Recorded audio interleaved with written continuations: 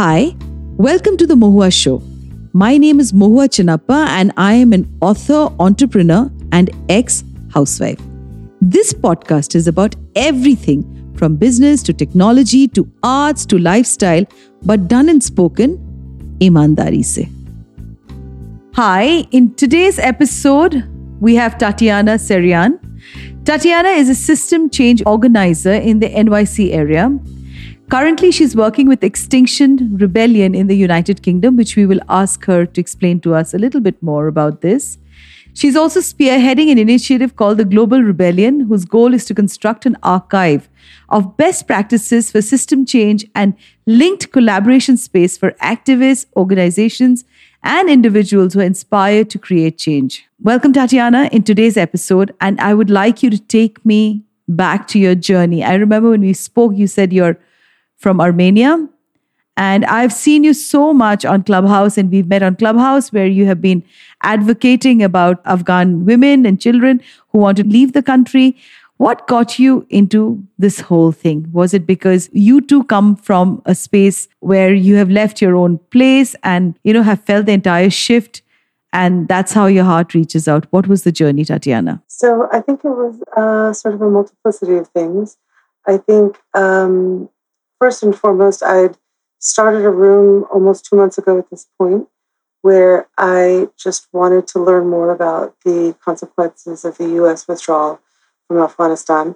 And I think, as I was explaining to you, my friends and I were in that room and we spent our paltry, knowledge in about 45 minutes. And much to my surprise and everlasting gratitude, some Afghan people came in who were, within Afghanistan and from the diaspora. And they started telling us their stories and their lived experience and what they were going through and their sense of betrayal and grief and anguish and shock and disbelief, and more kept coming because, that's how the algorithm works. And we had at one point over 400 people in the room, and we were only planning on having the room for about 2 hours. It lasted over 14.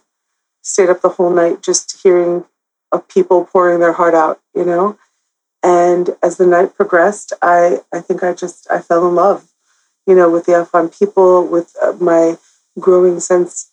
I think I didn't fall in love with this, but I had a growing sense of understanding of the United States, like utter betrayal.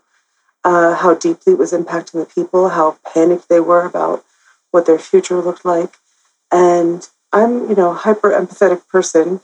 So I just feel like it's left me indelibly changed, I think, and in addition to that, being Armenian, even though I'm not from Armenia proper, I was born in Istanbul and my family emigrated to the United States when I was a baby. It gave me a sense of just fundamental humanistic solidarity and shared trauma because I too am a child of genocide, and I could very well imagine, intimately so, what they were facing. Not in any way to be presumptuous and say, I know what they're going through, because absolutely not. But it just really struck a nerve with me. And I've not been able to think about or do much about anything other than Afghanistan since. It's amazing when you say this to me, Tatiana, that, I've had the most amazing guests from Clubhouse, because I was just talking to a friend of mine and they were saying, oh no, you know what, it's become very, very sexual in nature.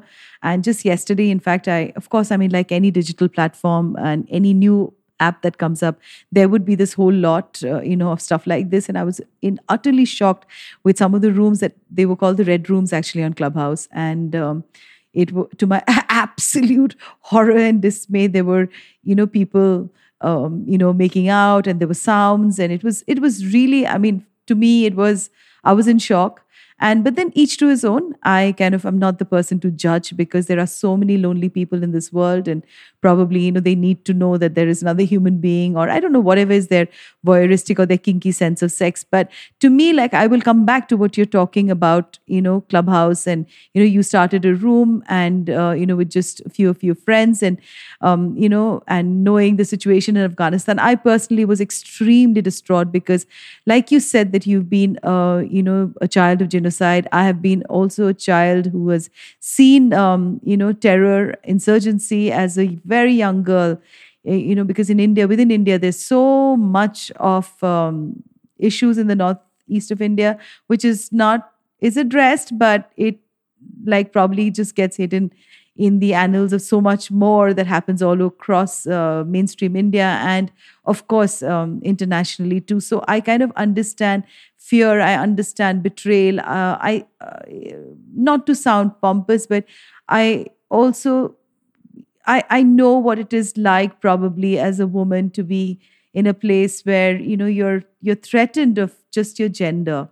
So coming back to the fact that you were born in Istanbul, okay, one of my favorite countries. This It's so beautiful, and why? What is the kind of personal genocide that you have faced? And I would really like our listeners to hear from you your lived experience.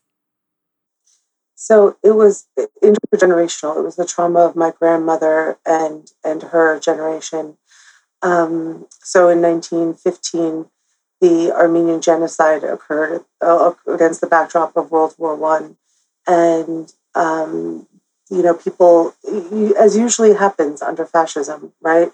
They round up the intelligentsia and kill them first, and there had been pogroms already that sort of burst out, with economic despair, because that's usually when these kinds of tensions tend to heighten. And like starting in the late 1800s, but then in 1915 it reached like this frenzy and climax where Armenians were rounded up and marched to the desert in Deir el-Zor, Syria, and those who didn't die on the trek were slaughtered once they got there. And what happened with my personal family? I mean, so my grandmother's entire, like, the children in her immediate family were all kidnapped and went to different places and were somehow amazingly, miraculously reunited.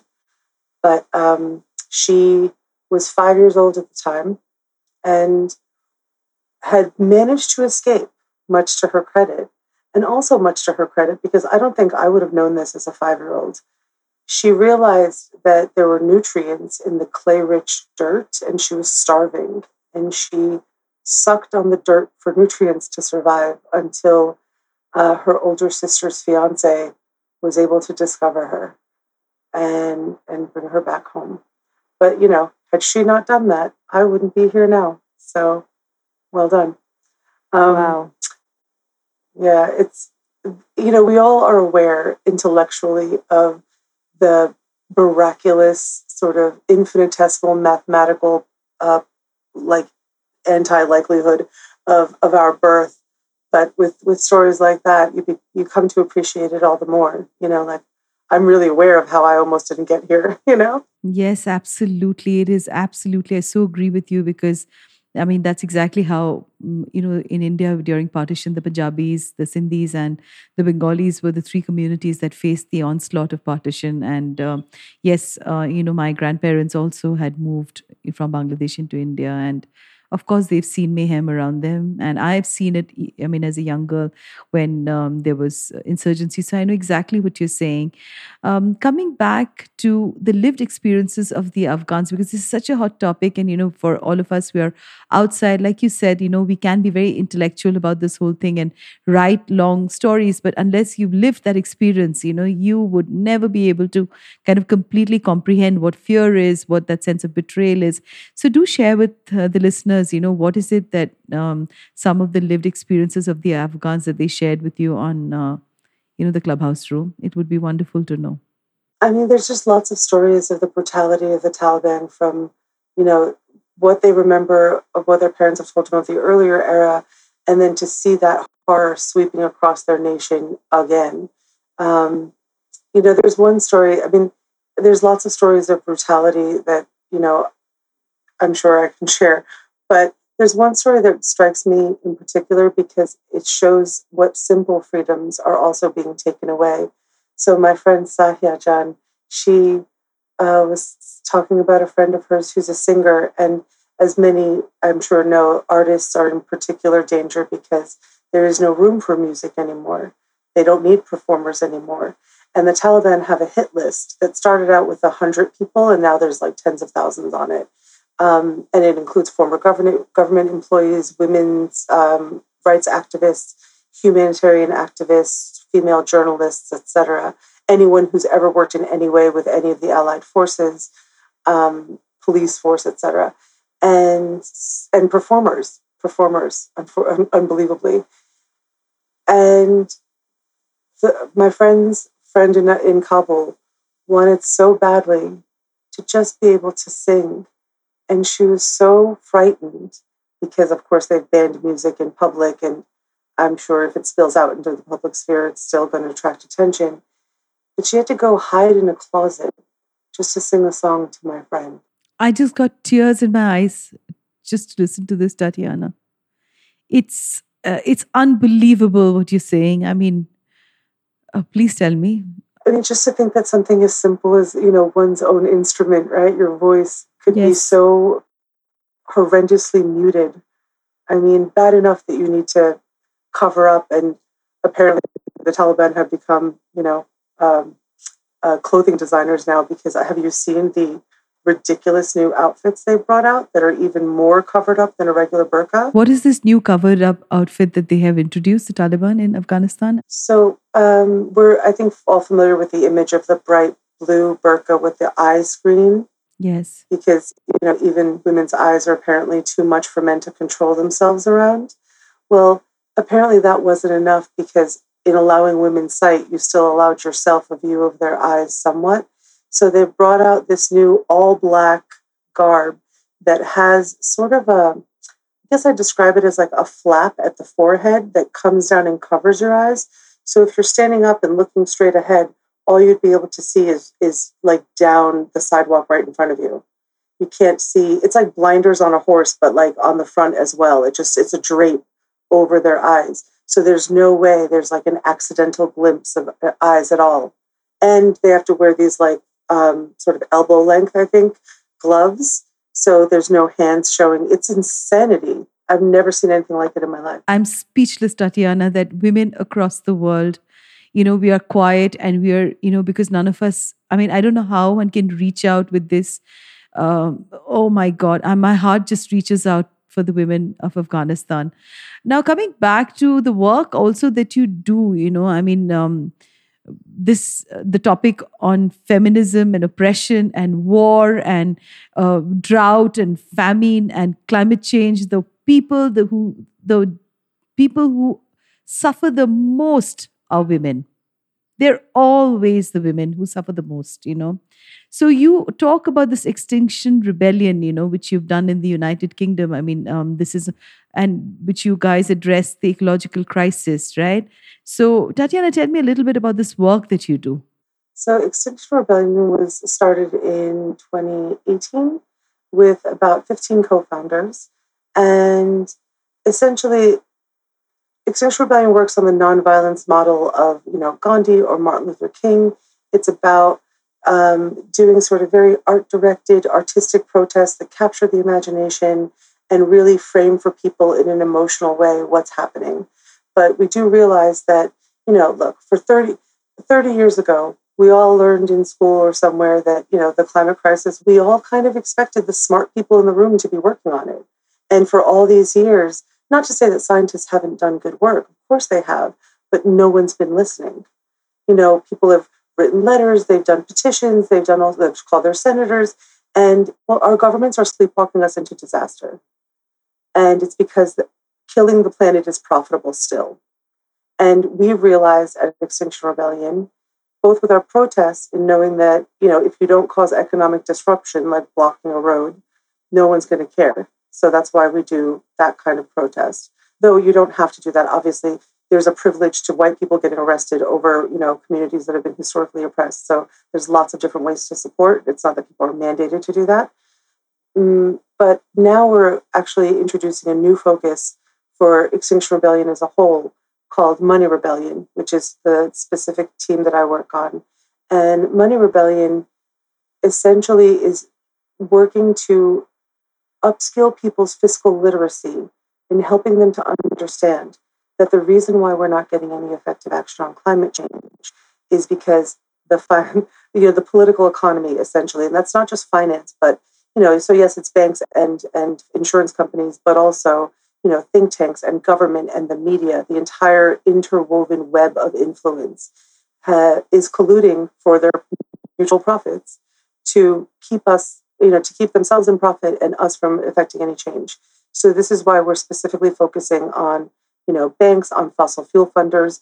We have amazing organizations like Bank Track and Positive Money and Rainforest Action Network that put out reports of which banks are funding fossil fuels to which percentage, to how many billions of dollars. We know who the biggest polluting banks are, and we are attacking them aggressively and consistently and unflaggingly, because if we don't get this right, we have far fewer years left to address this than anybody wants anyone to know about, and that's why we are not aware, because how bad it is right now should be front page news every day. Absolutely.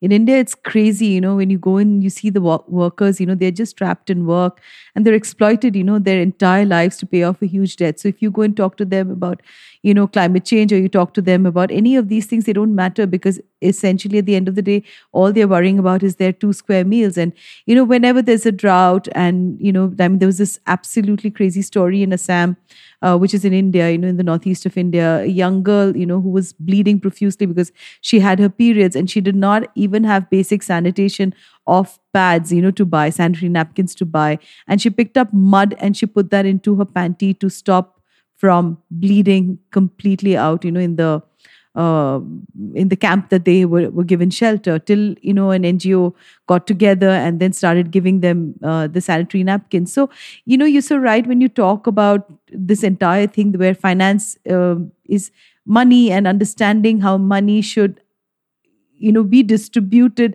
among also the workers, and they getting literate about money is such it's, I think, the basic of of change. But the basic of change, the genesis of change in India is also education, because we have so much of illiteracy here in many parts, and and that's where the entire problem begins. So Tatiana, tell me a little bit about your personal life. How did you get into this sort of work? Obviously, you are an activist with a voice that can be heard, with the passion, with the empathy. And, that's how you and me connected, because I would like to believe that, empathy is that one thing that has brought me back into work. So tell me a little bit about your personal story and how, you got into this, because I really feel that somewhere empathy doesn't come as a gift to every human being unless you've gone through struggles in your life. And, what it is to be on the other side.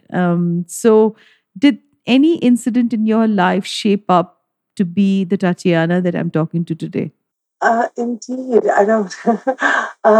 So I do believe that trauma, if negotiated well, is an incredible eye-opening window into what matters as humanity.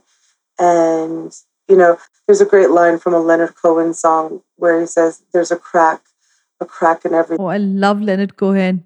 My God. But that's how the light gets. Yes, that's how the light gets in ourselves. And so I actually had, I feel like this is such a, commonplace story.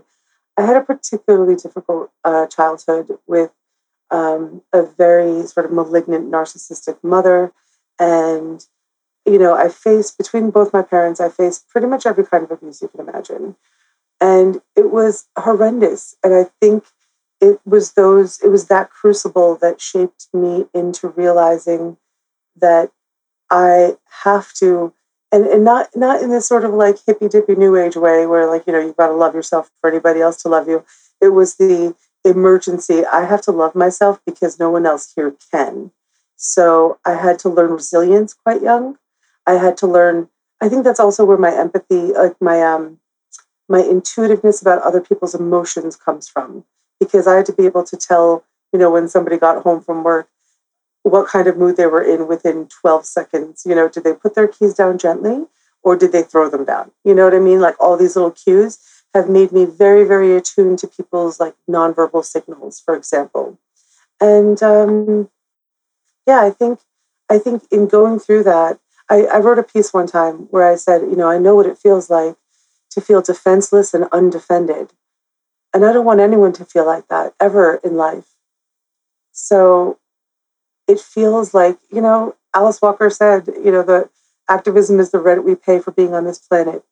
And if I can in any way serve humanity and give back to this universe for granting me the blessing of this life and giving it a just gratitude by being an instrument of sort of cosmic love into the hearts and onto the faces of humanity, then that is what.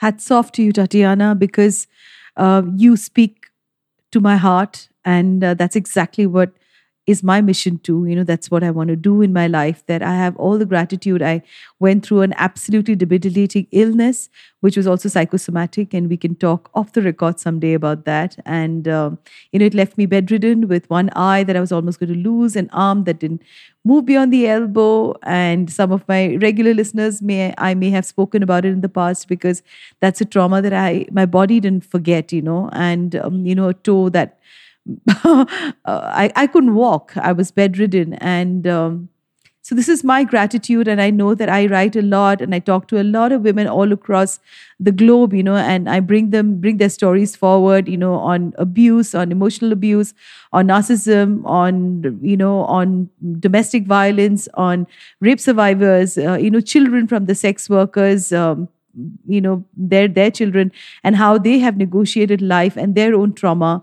And I just so agree with you that, I have this gratitude that my voice is still there to be able to share with them a small part of my journey and their journey, so that people know that, when you are facing the greatest trauma of your life, you can still emerge if you know that resilience is something that we are all born with, And me too, I have, exactly like you said, all the gratitude in the world for being able to do this. And I mean, look at the odds that, you and me met on Clubhouse, and I heard you speak, and I can hear the passion in you when you talk, and congratulations on that. And I know, I know someday you and me will meet. And I'm so sure about it, Tatiana, when I'm saying this to you, and this is on record. I know we will meet, because we have a similar shared journey as a woman, as children, who have also faced toxicity in their lives. And yes, I wish you all the best, Tatiana, for all the work that you do. And like you said, I repeat once again, words, Cohen's lines that says, there is a crack in everything, and that's how the light gets in. Thank you, Tatiana, for being on today's episode. Thank you so much. To you, our dearest listeners, you can find us on your favorite streaming services, Spotify, Amazon Music, Apple Podcast, and of course on all other major streaming services. With loads of love, we are The Mohua Show, where we talk ईमानदारी से.